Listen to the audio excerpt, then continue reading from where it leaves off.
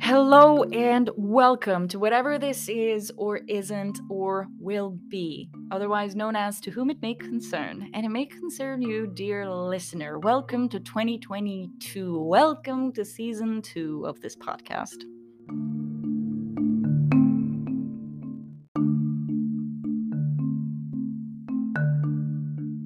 I decided to end the other one early because I wanted to open a new season, a new year with a new season, and generally I wanted to give my brain some space to really think and scope out exactly what it is that I want to dive into. And I believe that I found a very important topic to break down or to digest or to lay out on the table and understand all of its pieces. Okay, maybe all of its pieces is too tall of a task, but understand it. I realize that I am on a mission of uncovering the pattern of flow, uncovering the pattern of the human psyche. If this is the first time that you're listening to this podcast and this is the first episode that you ran into, first and foremost, welcome. I hope you do enjoy what you hear, and welcome to my flow, and I hope that you find something in this flow to feed into yours, into your, what I call the optimal experience of you as a human being. I hope that my peace of mind can offer you some pieces of mind to play around with and to experience, to maybe help see things from a different perspectives or through a different filter. And the podcast here began with me reading from a journal that I've been writing on for the past 10 years of my life. And I've used that as a trampoline, so to speak, into different aspects of thought and perspectives of thought, basically, on experiences that I've had over life, feelings that I've felt, and places that I've been, either emotionally, physically, mentally. And all throughout, I have an internal system of a philosopher and an artist that are always battling each other.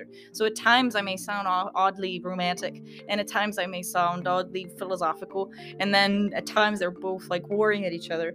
But it helps me get into the state of flow where I'm shuffling between the two, and new thoughts keep bubbling up. I am a game designer by trade, by the way, so that also kind of maybe helps me put those thoughts together into some pattern that I can observe. I don't know which came first. I'm pretty sure observation of pattern came first. So this particular episode is going to be the beginning of what I'm of a series that I am calling I Don't Know How to Connect with You. And here's why. And I want to break down the meaning, starting from like the meaning of connection to understanding the pattern of connection, like, and do we know, and how we can actually draw parallels from human connection to nature, to what's outside of us and to what's within us. Is there a pattern of connection that we can observe in our social constructs that we have created over years, right? That is there. What does it mean to be disconnected, and how does it affect our bodies? How does connection with other people actually affect our bodies and affect our homeostasis and affect our well-being generally? And how do we establish our values? How do we establish how do we connect to the rest of to the communities outside of ourselves to feel like we belong? And what does it truly mean to belong? And how can I, as an individual, actually help myself be able to contribute more of myself and to feel more of value in my community and within myself as well, right? Like intrinsically and extrinsically. And moving on from a place of understanding, right, these patterns, moving on to a place of what do we do? Like, what are the next steps? What has humanity already kind of understood as a process of rewiring our brains to create a stronger system, a stronger neural pathways that enable us to feel better and to be safer, essentially, in our environment. And by safer, I don't exclusively mean physically. I also mean emotionally, psychologically, / mentally, right? And there are things like metacognition and neuroplasticity. These are new words that are almost becoming buzzwords, but I really want to break them down, and I want to put them together into a series of trying to understand what connection truly is and where does it begin, right? And why I chose to name it I Don't Know How to Connect with You, and here's why, is because of a personal experience that I've had over the past, for the most part of my life, where I've constantly felt like I'm on the edge skirts of, or the outskirts of connecting to some community, to my surrounding, to my environment. And I will talk more about this in the upcoming episodes. But for sure, then you spend your whole life trying to understand what it is, and where do you even begin with this process? Like, how do I even understand then? How do we connect to each other? And what is the case here? What is it changing? So this being an observer, I guess, of life and of the life around me and of the people around me, and generally being in love with people, has helped me better understand my environment, and now with this podcast, I want to use it as a way of really putting those thoughts together, or at least through flow, see how they connect to each other, and where can we go with this thought. So if I can get you more engaged, please let me know. I do say in the end of this upcoming episode, there is a way to send voice messages through this podcast if you do have something to share. If something bubbles up in your brain and connects with something in your mind, then please share it with me. I would love to hear anecdotes from you. If you have something to share with me that you think would feed into this flow and would actually help it thrive and help it go somewhere more concrete and objective. So yes, like I said, I have this mission of actually of uncovering this pattern of flow. So help me get there. For sure, the people that I surround myself with help me get there every day of my life. Steadily but surely, like, we can maybe expand that circle, and I don't know where it's gonna go, but let's see. I mean, it's gonna be interesting. So join me in this flow. May you find something in it to feed into yours.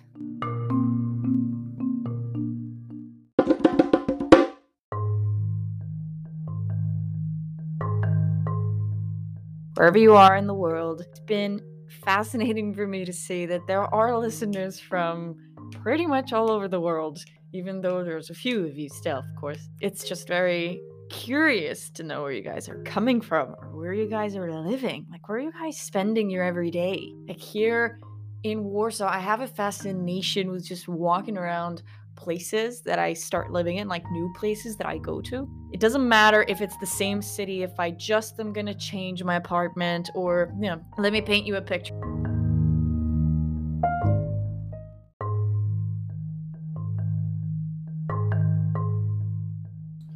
So let me paint you a picture.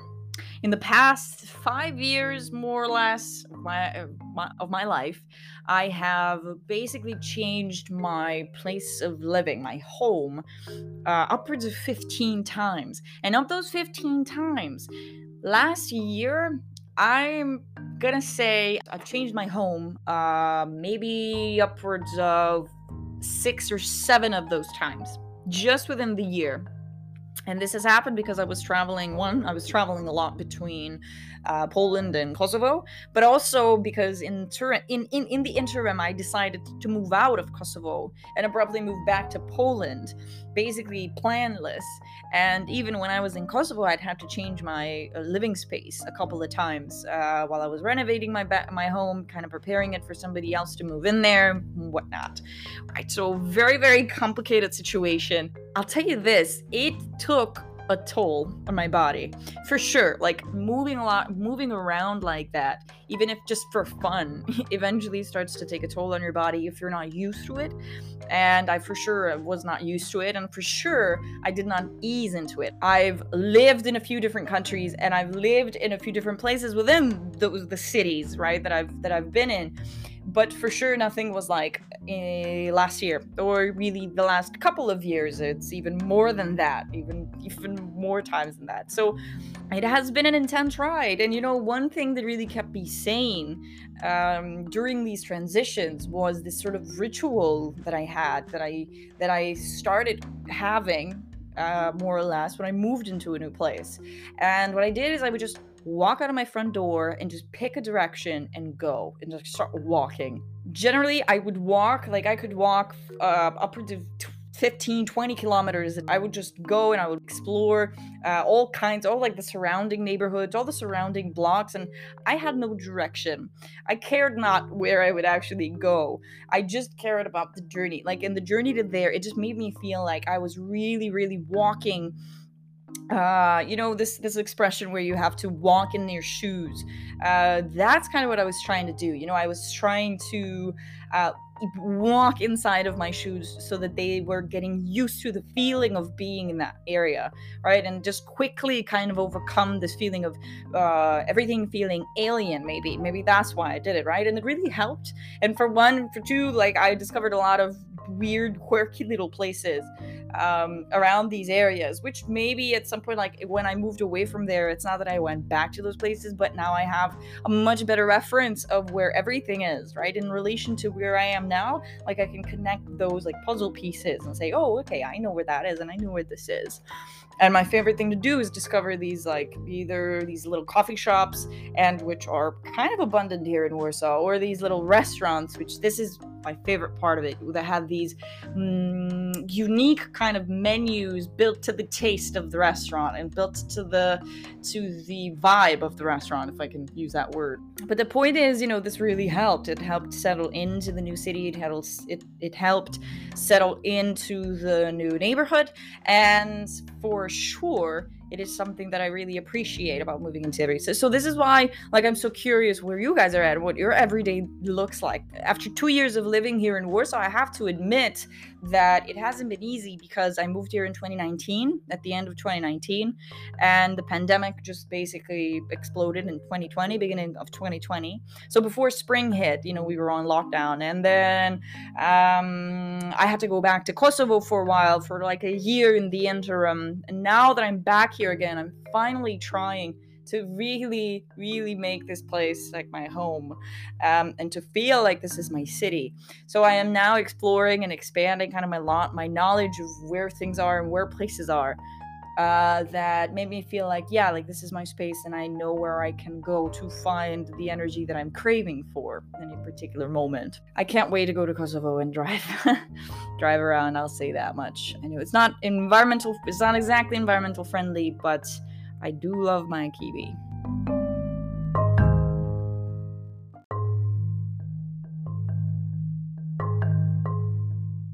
It keeps this little child in me satisfied, I guess. This neighborhood kid. So I'm definitely one of those neighborhood kids. I grew up in the streets, basically. I don't remember much of my childhood having been lived indoors. Although, yes, there were moments when I was obsessed with The Sims 2 and Need for Speed and the like. I was a collector of sorts. I would have this like collection of Sims. Why am I going in this direction? I had this like collection of Sims 2 CDs, and unfortunately, they're all lost now. I don't even know where they are, but I would remember all like the key codes. I don't know. Do you guys remember that? When you would install a game initially, you would need like this code that you would input, and that made sure that basically you have like an original kind of game. And I'm not gonna lie, like you're a Balkan kid, especially a kid from Kosovo, the early 2000s, like late 90s, early 2000s, you're barely gonna have a computer, much less like start to buy your games legitimately. So for sure there was like the trend in Kosovo as well of the pirated CD shops and all that, where you would literally go and you would buy a pirated CD. You would buy it with real money. And as a kid at the time, like €2 was a lot. Like one CD was €2. It depended on when it got to like DVDs or Blu-rays, they were even more expensive. It was crazy times, man. Crazy times. And of course, by the time I got my own money and I got my own legitimate credit card, I started paying for my own games. So, I paid back to the industry. That's for sure. And also now I pay back double because I work for the industry. So don't judge. And I'm pretty sure that there are other people out there that have had a similar experience. We live in the golden age, like in the in-between golden age, where we remember what floppy disks looked like. Have you ever used a floppy disk before in your life? I would be so curious to know. And have you seen a CD? Have you had to use a CD ever in your life? Do you even know what a cassette looks like? Like, have you used a cassette before? And I don't mean like music cassettes, like these little ones that you would put on radios. I'm talking about like movie cassettes, like the big ones that you would rent out like every holiday season, and you would watch something like The Terminator on it with their neighborhood friend. Like that was my post-war childhood. Post-war Kosovo was pretty damn cool because there was like an influx of technology, an influx of things from the outer world. Like the West came in pouring into our society, and we had so much to learn. That's even where I picked up my English accent from, like my American accent. Okay, like fine, I'll correct myself there. But that's where I got my accent from. I started watching Cartoon Network like every day, all day long, when we finally got cable after the war was done, and like they were rebuilding the houses, and there were these, I'm not sure what they were called, but like these relief movements basically that came in. Like strangers were in our house, they were all foreign, and they came in and they were helping us, and most of them were with FUD or UNICEF, or just whoever basically could help started helping. And then they installed cable TV, and Cartoon Network came with cable TV, so it was pretty cool. I'm not gonna lie, like it was pretty cool. The post of it, it ain't cool to live with the trauma of having had experienced and survived a war, and I'm pretty sure, and I can guarantee you the majority of the people don't remember it being this way. Still, even the rebuilding process obviously was a privilege that very few of us had. But safe to say that it was for sure a colorful childhood that I know not a lot of people got to experience, but still I know that this is what it is to be a neighborhood, to be like a kid that grew in the neighborhood, like that we played outside. And I don't want to be that. Are there any more of those like Facebook quizzes that test you to see where you can just see which character from the Disney movies you are, or which age better represents your personality, or yada da da da? Like, or are you an adult in your real age? I should probably go do that just to check, just to do a quick reality check. Clearly, like I come from an age of Facebook quizzes and like pop quizzes they used to share, and it was a way to connect with people that were looking at the same things and maybe got the same results, and you'd get that dopamine spike, like, ooh, I got Rapunzel, that's pretty cool. I wonder who else was Rapunzel. I wonder if my crush was also Rapunzel. So yeah, Facebook, back when Facebook and social media was actually a means to connect to each other. And I've been thinking a lot about this. I've been thinking a lot about connection and lack of it, actually. I've been thinking a lot about disconnection. And it's been a recurring topic in my mind to the extent that it's gotten to a point where every time I sit and I want to record a podcast episode, and it's the first one, the new one this year, like I go back to this one kind of a mission statement that I made towards the beginning of the year, and I'm not going to call it a New Year's resolution, but I had a very low moment in my life. I had a very low few days, and I was so low, in fact, that I wasn't really sure what was happening, but I just felt like an overwhelming surge of loneliness take over me. And I didn't understand where it was coming from, but just there was this feeling after the year began, and then looking on to the rest of the year and saying, how are we going to do this? Like, how am I going to do this? What is even coming? Being alone in Warsaw and living by yourself, and I'm sure those of you that are living by yourself out there know what I mean when I say this, especially those of you that are not maybe in your countries, in your home countries, where you have most of your support group, like basic or generally like just people that you've known for, let's say, more than a year, 2 years of life. Like if we, I've come to realize and I've come to understand that what true connection is beyond a feeling of love. True connection with a person is when literally, like, I've been watching these videos of neurons connecting and coming together. I believe that the way that we connect with each other as human beings is very much the same. Like if you look, like, go out there and Google what neuroscience is doing these days, by the way, because it is absolutely fascinating that now we live in a day and age where we can actually record how neurons interact with each other in real time. And it is ridiculously fascinating to see this in action. It is like philosophy coming to life. It is like poetry coming to life. You look back on human evolution. You look back on, you look at anything that psychology says, and we can start to notice, at least maybe I am far too enthusiastic about it, but I can already see some of the patterns of our human psyche and how we connect to each other and how our neurons, our deepest pattern of being, actually is enacted. And it's the same. It's basically, there is a parallel there that we either enacted, so we enacted our deepest patterns, and we are nothing more than a replication of a pattern within. We are a pattern within a pattern within a pattern within a pattern, right? We are a speckle of dust of the universe. Like this seems to be the recurring pattern of life itself. And I find that fascinating. So if you have time, like, you should go and look up neuroscience, and I'll go back to my point, what I was talking about. Like, you will come to see that there is a specific neuron, like there is a specific process of neurons coming together. Like first the neuron is there is basically from what I can see from the pictures, right? There is a way that neurons are connecting, and two neurons connecting to each other. I talked about this in the previous episode. I even just briefly touched on it, and I'm still not going to deep dive into it because I need to read a lot more books and I need to understand a lot more of the theory and of the science behind it. But nothing stops me from philosophizing and having like my philosopher mind and my artistic mind kind of having a go at it and going a little bit crazy with it and seeing just what else I can just dig up from this newfound piece of information and understanding of the world.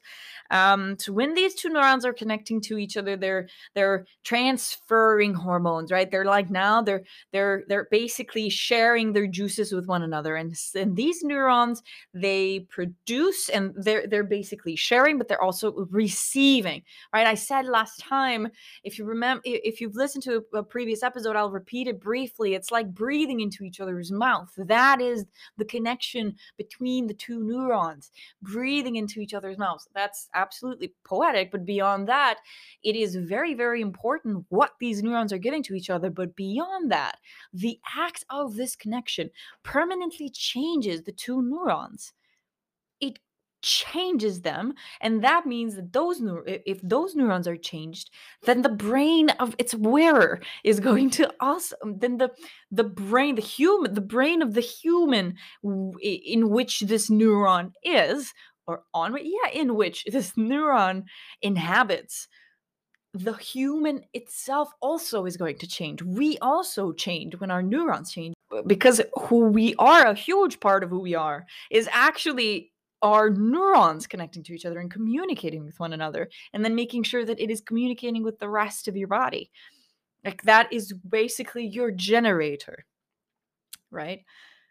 And it is interesting to me to see this process, and your neurons can also disconnect, right? And that can be traumatic, and then immediately they will start to look for another neuron to connect to. It's as if they were made. It's almost as if they were made to connect. And it is the same pattern with us, right? When we are alone, we know that we are creatures We know that we are social creatures, but beyond, have we really ever thought about in depth what that means? Like, why are we driven to connect to other people? Why are we social creatures beyond our process of evolution, beyond the fact that evolution has told us that there is strength in numbers, that we only survive when we are together? In today's day and age, we understand that actually there are lone wolves out there that can survive, and even a lot of people actually reject communities and they seek to escape from communities and to have their lone wolf experience, to see what the world is like out there outside of this overwhelming social interchange, social interconnection, because the web can get so big and so overwhelming, because then there are expectations of you as an entity, as a person within that huge network.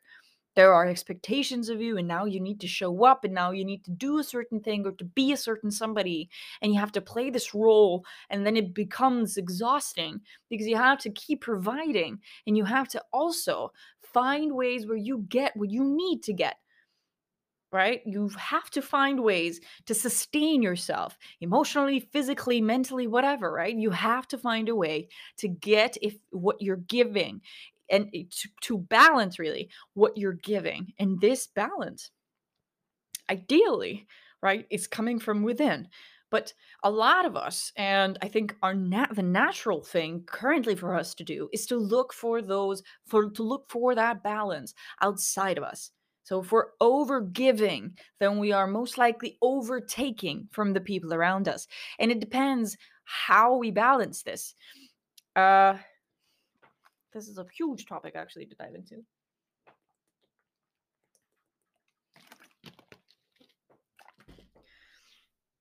And beyond this balance between the give and the take that we have with other people, it is impossible for us to actually understand when when we're giving too much and when we're taking too much, especially if the person, or between you and whoever else you're connected to, there is no clear path of communication of who's giving what, and generally like of how you feel within that connection, because this is the most important way for us to understand what is our current state of being in this moment in time. What do I feel? It's like we assess ourselves within this world, within this realm of reality, or whatever we want to call it, right? I assess myself, I assess my status, and if I can't answer that question, clearly I have been keeping myself away from that center core because I am simply trying to survive. In survival mode, and this can be enticed either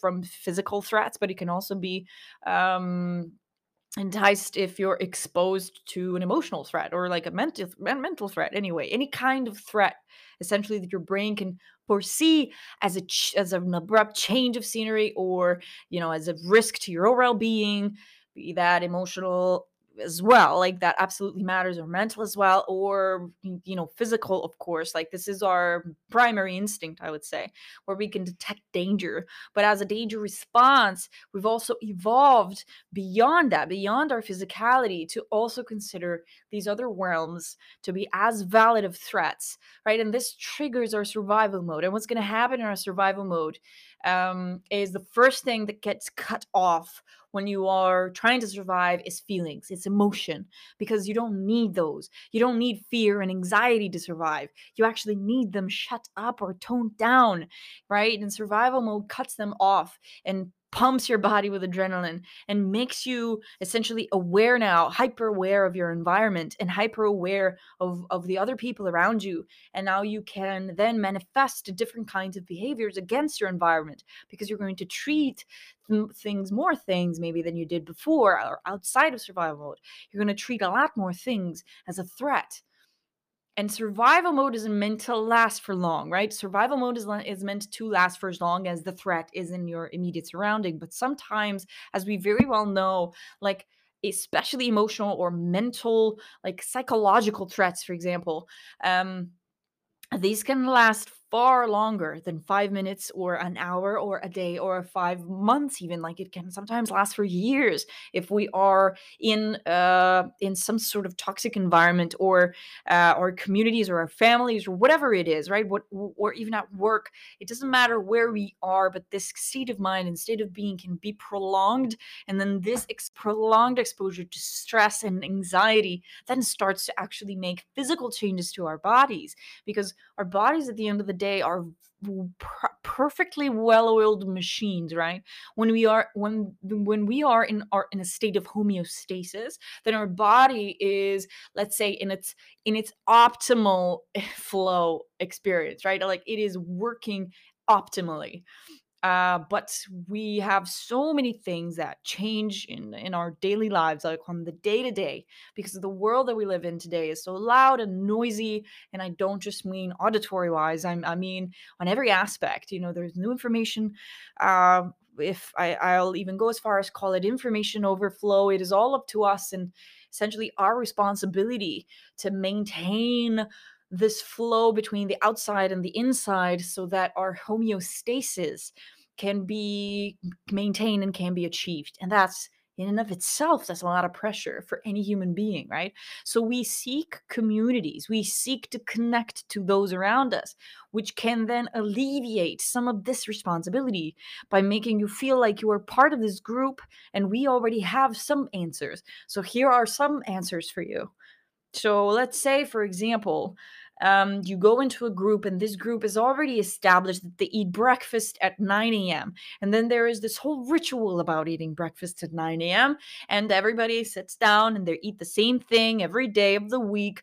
And that's what they do. Like, that is the one truth that they know. And if you ask them over the course of time, like if you ask them, why do you do this? And they just say, well, because it's good for us. Well, because our forefathers and foremothers have done this. And, look at where we are today. We wouldn't be here if it wasn't for them, right? So then they establish this routine, this quote unquote perceived healthy routine for that community, because it has sustained them, because it has kept them healthy, at least from their subjective perspective of what it means to be healthy. And their bodies have balanced itself, right? It has, let me use the word calibrated here. It has calibrated to that state of well being, to that homeostasis, so to speak.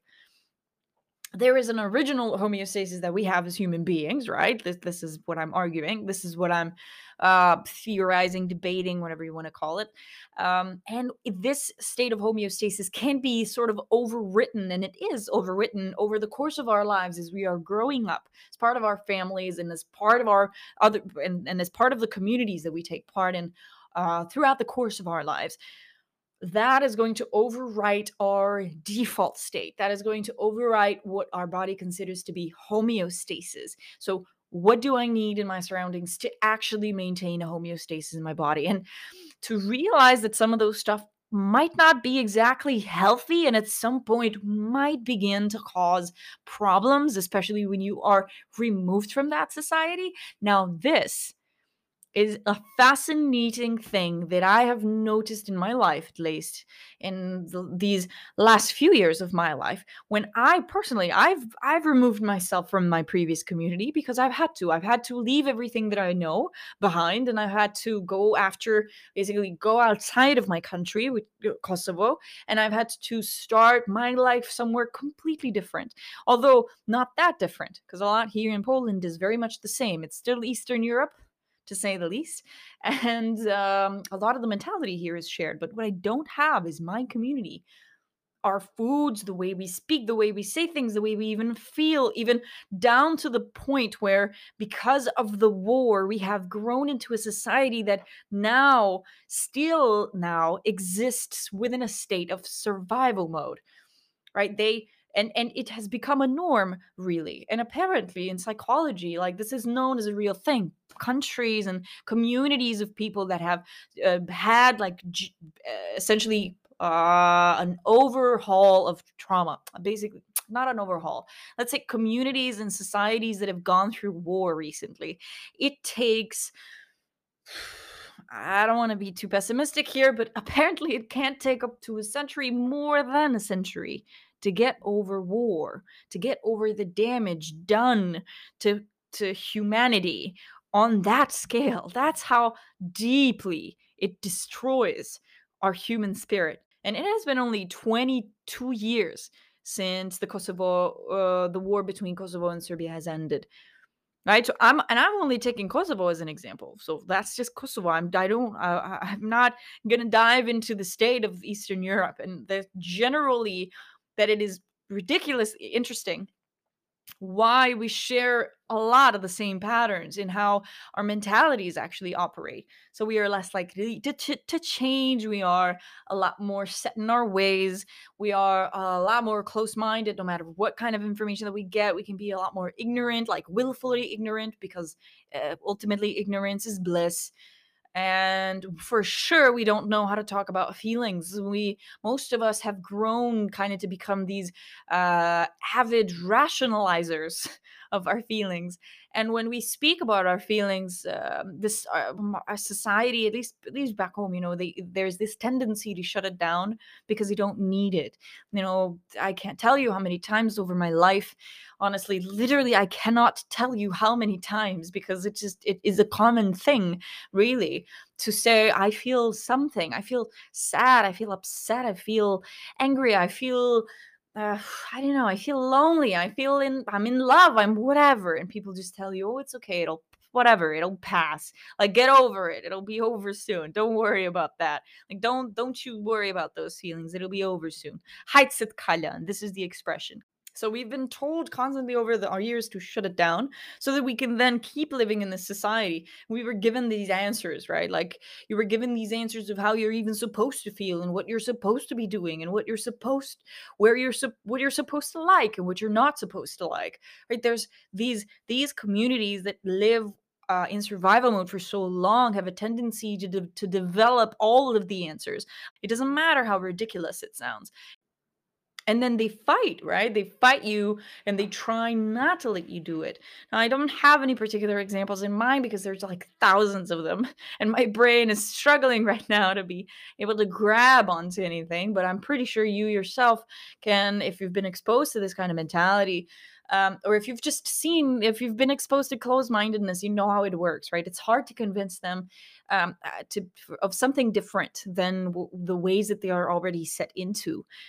And there's no telling really what's good or wrong. There's no real purpose to subjectivity when it comes to survival.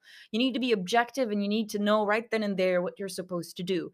And I can understand and I can appreciate this behavior in the adults, for example, that were surrounding me when I was a kid and we were going through either in the process of escaping from the war zone or in the process of recuperating and going back home and rebuilding, right? I can understand why our parents didn't really care much for how sad they were feeling or how depressed they were or how much of a trauma they had just experienced. But they just told us to get over ourselves and get to work because that is the best way, quote unquote. That's the best way to get over things, is to get back out there and to keep working and to keep pushing. And so many people have completely lost their ways. There's generations of people really lost that we can even recognize back home, that these are people that have abandoned their dreams and hopes and have just decided to forever settle in life.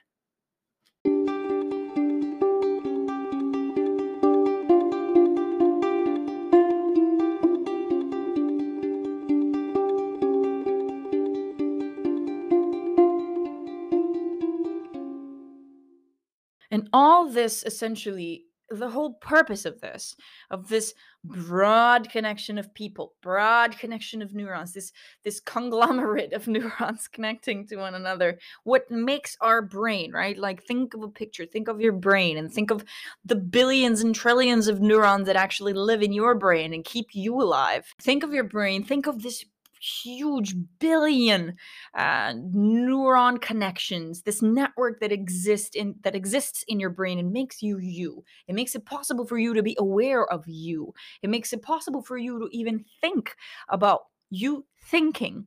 So you can almost observe yourself in living life. Now, zoom out a little bit more and see yourself as part of that neuron system. But the neuron connection that you're looking at now, the neural network that you're looking at now, is you and the people around you, the people that you've connected to, the society that you inhabit, and how you are actually giving and taking from that society.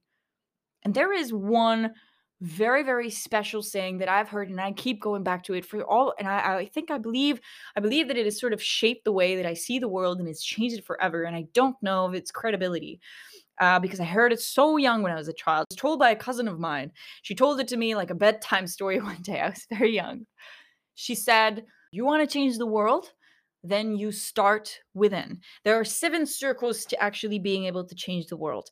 The closest, the smallest circle is made up of you. So the closest circle is you. That is made up of you, yourself, and what you can do in your capacity and your responsibilities. Beyond yourself, like the next circle that it expands to is your family. So the people in your immediate surroundings, who do you surround yourself with? Then beyond that level of impact, you expand, it ripples down further into your neighborhood, right? And then beyond your neighborhood, it will be able to ripple further down into your community, okay, like city, let's say. And bigger than that even is your national identity, so your country. And beyond that is the rest, the 7th circle is the rest of the world. And if you wish to make change, truly, if you wish to change the world, you can't you cannot start from the outermost layer, because you cannot possibly extend yourself that wide, that far and wide, to cover all that ground. But what you can absolutely rely on is that the ripple effect of the changes that you start with within yourself are going to be felt and are going to ripple through these circles of social impact, circles of impact, let's say. And this saying has followed me ever since, and it is true, to be honest with you. It is very simple that it is true. I don't know if its origin is in Native American culture, but what I can tell you is that whoever came up with it is absolutely right. If we want to change if we want to make change truly, if we truly want to shoot for change, we have to be part of that change. We cannot be the change, but we have to be part of the change. So we start by making it within ourselves, and then we can spread that in the people around us, because that is how influence works, right? Like you're communicating, you're talking to people, you're connected to people, and eventually that will spread, and they are connected to their people and more people. And this way it will cascade, and it will ripple onto, hopefully, if it sustains itself, to the rest of the world. It all depends, right? So there is flow, and there is a beginning and an end of something. So you have to start from within. And this idea, where I'm going with this, right? I'm trying to really put a highlight in how important it is to understand how we connect to people, and how and what kind of people and what kind of values, I'm going to say, not even people at this point, but really put it on an objective term. What kind of values are we connecting to? And if we have exposure to the proper values in our environment, and what we do when we don't have this exposure to the kind of environment that helps us thrive and enables us to thrive.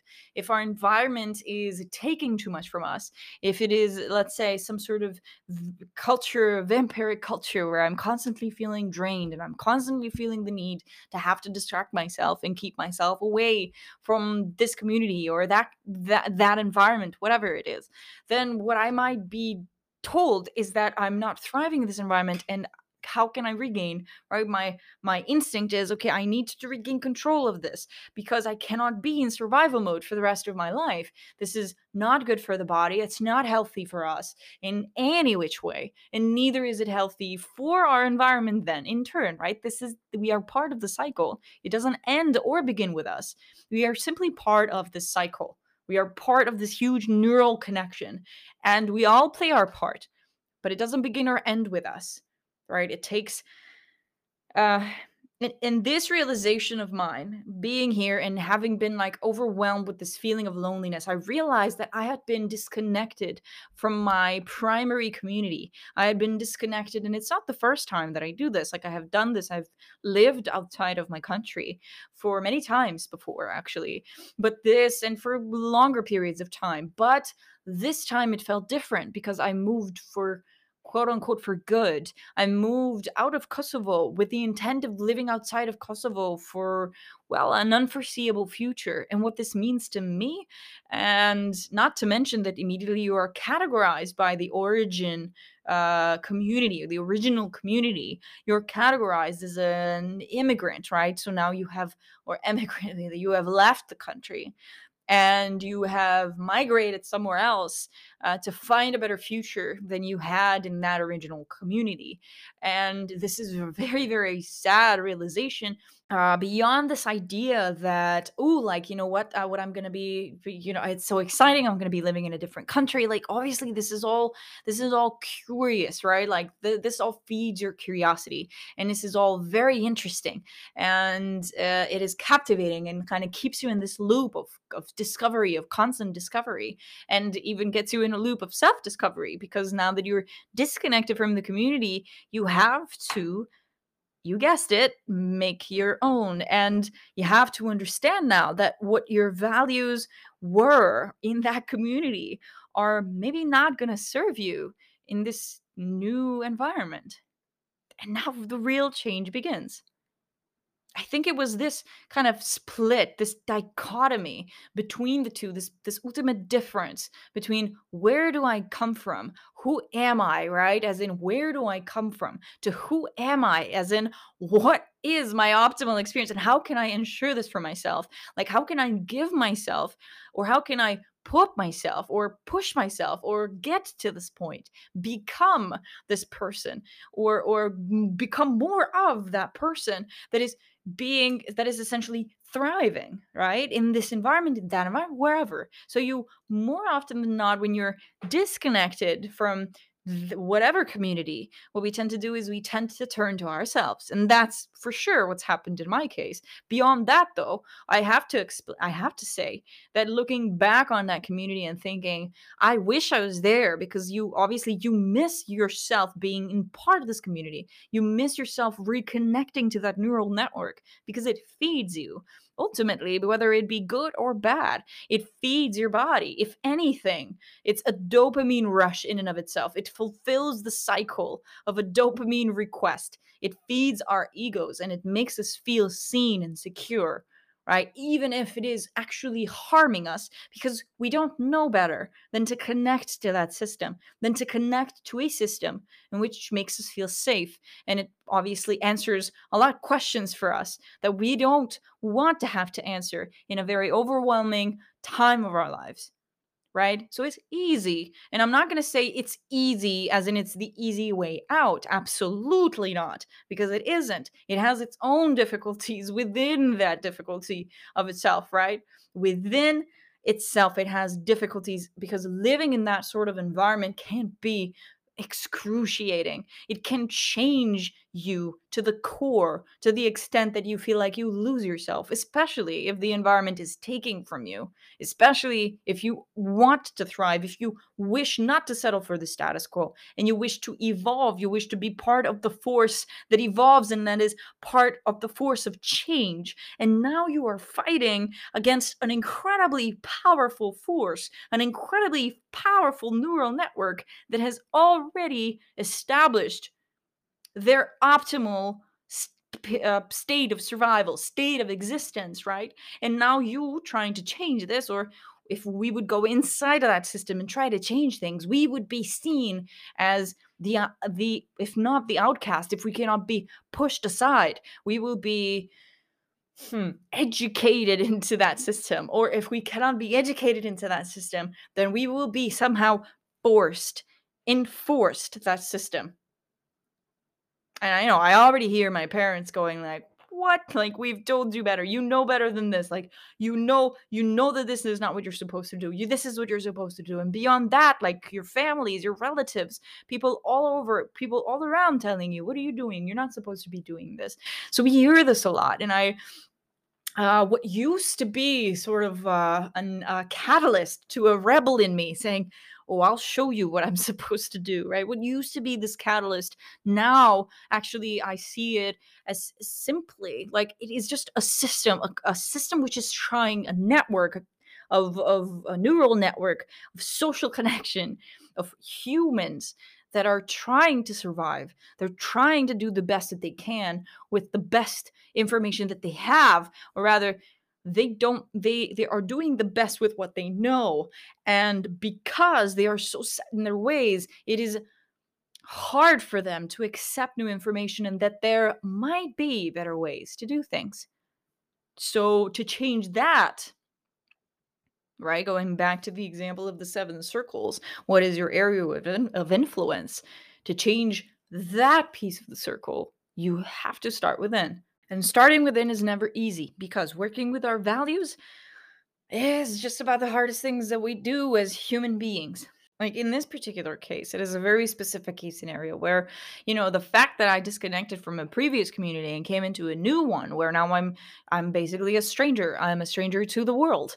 I am quote unquote the lone wolf. It's not that you can't go out there and meet people and connect to people. Absolutely not. Like that, of course, that's not the case. There are so many mediums out there where you can just have either very superficial connections or connect in your own ways with people. In my case, I can't develop a superficial connection with people. So I have difficulties actually connecting to people just for the sake of connecting. I have to have something more there for me to feel fulfilled and for me to feel like there is something that I'm giving from this relationship or from this connection, but then there is also something that I can take, like I can feed my curiosity, and thus I'm giving empathy, I'm giving sympathy, I'm giving attention, etc., right?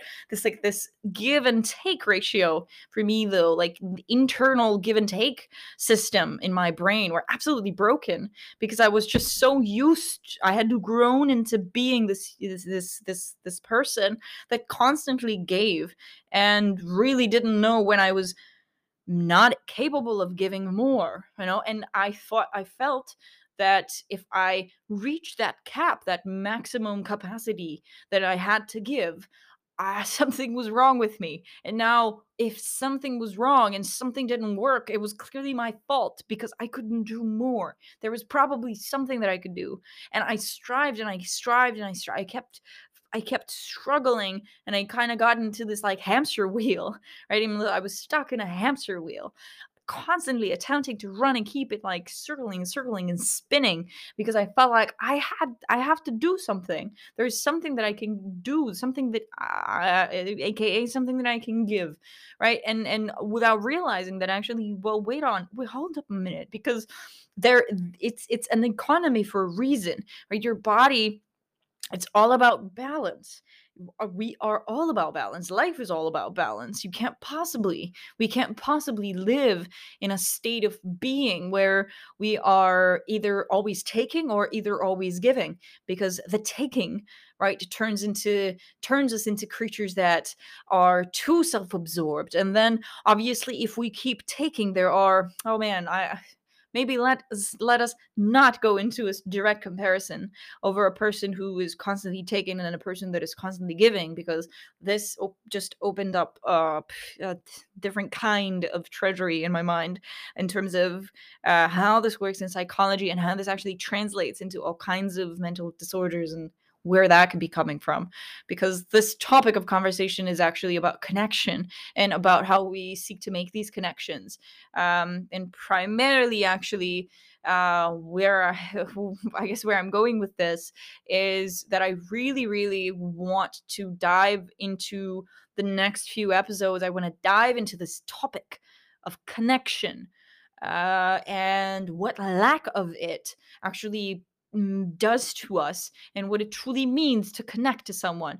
And remember, right, like now we are at our origin story. Where does it all begin? What are our values? What are our parameters for connection? And how can we change that? How can we enforce that? How basically we talked about boundaries before. This is one way to enforce that, to enforce, or after you realize and after you recognize your values and your positioning in the world, you can then establish boundaries, and then you can have these sort of base parameters that allow us to connect to healthier and healthier relationships, healthier communities.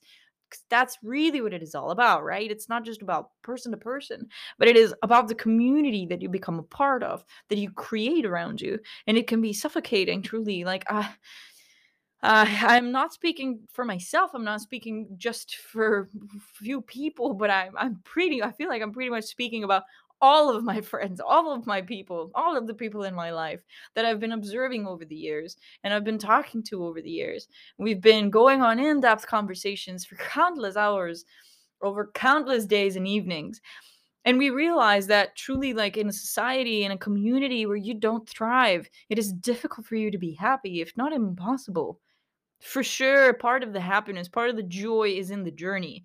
And for sure you can get those beautiful moments in the meantime. You can get those pieces, those like moments where you can just stop and catch a breath, where you can breathe deep and feel your lungs filled with air and life. And you can look into the eyes of a lover or into the eyes of a friend and feel true love reflected back to you. And you can feel that light and that warmth kind of resonating from their inside.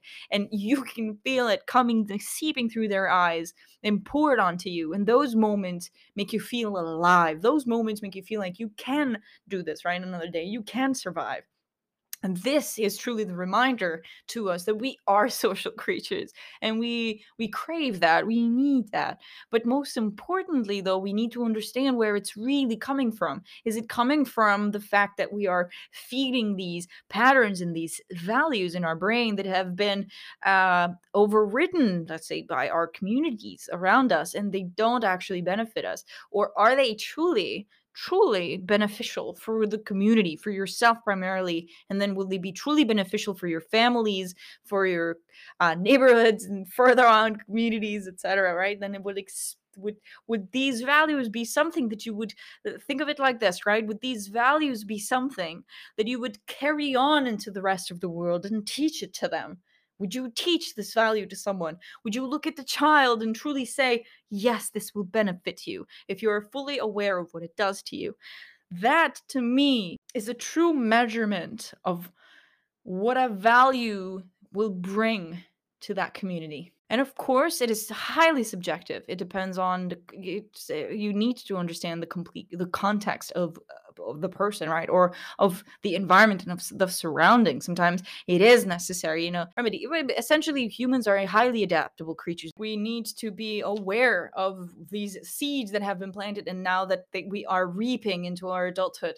And part of the process for me has been now removed from now that I have left behind, let's say, my original community, now trying to make my own place in the world, and understanding how does one go about establishing that. Not like it's my responsibility to build the community here, absolutely not, right? Like, no, this is not the goal, nor is it really realistic, to be honest with you, right? It takes I think more than a century to build a true community of people. Although it is interesting, right? Because anywhere we go, anywhere, even at work or no matter where we go, we tend to create families, right? We tend to create these small bubbles of people we find and that fit to our values and fit to how we see ourselves, like living for the most part, right? And then these people give us life, and then these people are our chosen people. We consider to be our chosen people that we actually had a choice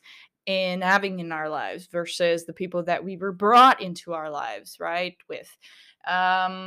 So the goal for me at this stage of life, and what I want to do for the next podcast episodes, because we're almost running out of time, what I want to do for the next few episodes is I want to talk about this, and I want to call this series I Don't Know How to Connect with You. Because, and why I want to name them this way, is because that's where it came from. It was a moment of realization, of a really, I don't know, I want to say disheartening realization, but it hasn't been demotivating as much as it has been enlightening. The fact that, well, no, I actually don't know how to connect with this here part of the universe, right? Because I don't truly know what my real values are, right? If I have a kid outside of that environment, what am I going to teach that child, right? This is just for one example. And who am I now? Who am I in this community of one? And if I were to join a bigger community, what would that community look like? What would that community be? Beyond obviously seeking human satisfaction and just like moments of pure, like you just want to feel like you belong somewhere, that's for sure a natural human craving. But beyond that, a deeper, deeper feeling still is you feeling like you can contribute to this community, and you feeling like you can definitely like what you do and how you contribute, how you give to this community is actually going to help the community thrive. This is ultimately what leads to our happiness, because it translates into an optimal experience. Right? Remember, an optimal experience is not just about where you are right now, but it is about everything around you. It's about you, your internal ecosystem, but also the external ecosystem. The atmosphere that you create around you is going to definitely contribute on how you feel, because it will contribute for sure into how people feel around you, right? And this kind of being aware of this and aware of how we affect each other can be very healthy for society. Like I'll give you one example, and then for sure I will actually this time I will not read a journal entry, because I think this podcast was more about just diving deep into this particular topic. And the journal entry I will read next time, it will be a prompt, so to speak. I will actually be in Kosovo, so I think this is the perfect time to do something like this, because I really want to be able to sort of deconstruct this change. I really think that there's something here to tap into, like a sort of I don't want to say experiential knowledge, but for sure I can see a pattern in this development, and I look around me and I am much more aware. Obviously, I've read a lot more about the topic now, and read a lot and understand a lot more about the human psyche now than I did before. That makes it possible for me to better connect these dots, right? But I really think that there's something here. And to you, listener, if you've come this far, like, thank you. And I would love for you to take some time, if some of this resonated with you. Please, if you're listening on Spotify, I know that they have a link there where you can send your voice messages to me, and I can listen to them and maybe try to incorporate them in the next episodes. I would love to try this. And for sure, if you're on the other side and you're listening and you have some story to share, please share yours. Like, I would love to share it with the world, and I would love to add that piece to this puzzle, if there is a puzzle here that is building, or if there really isn't, right? Human connection. I don't know how to connect with you, aka, so now I'm trying to learn. That's maybe the name of this episode.